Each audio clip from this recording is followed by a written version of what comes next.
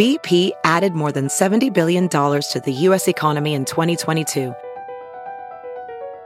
Investments like acquiring America's largest biogas producer, Archaea Energy, and starting up new infrastructure in the Gulf of Mexico. It's and, not or. See what doing both means for energy nationwide at bp.com/investing in America.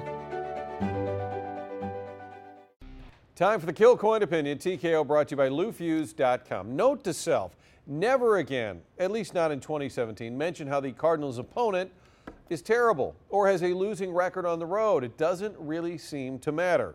While the Cardinals were serving it up to the Padres and the Rays, a couple of teams living below the 500 mark, 2-4 homestand, well, it's fair to note it was a beautiful weekend. Seriously, how about that weather?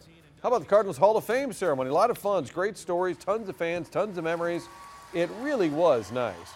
And yes, sometimes the Cardinals do seem to pull a Jethro Tull, a whole lot of living in the past. I mean, they might just have a 3-year anniversary of a second wild card finish. But this event is different, and the Cardinals' past is worth celebrating. To be fair, with Flaherty, Alcantara, etc., the future also exciting. The real problem with all of that, I'm more interested in this thing called the present.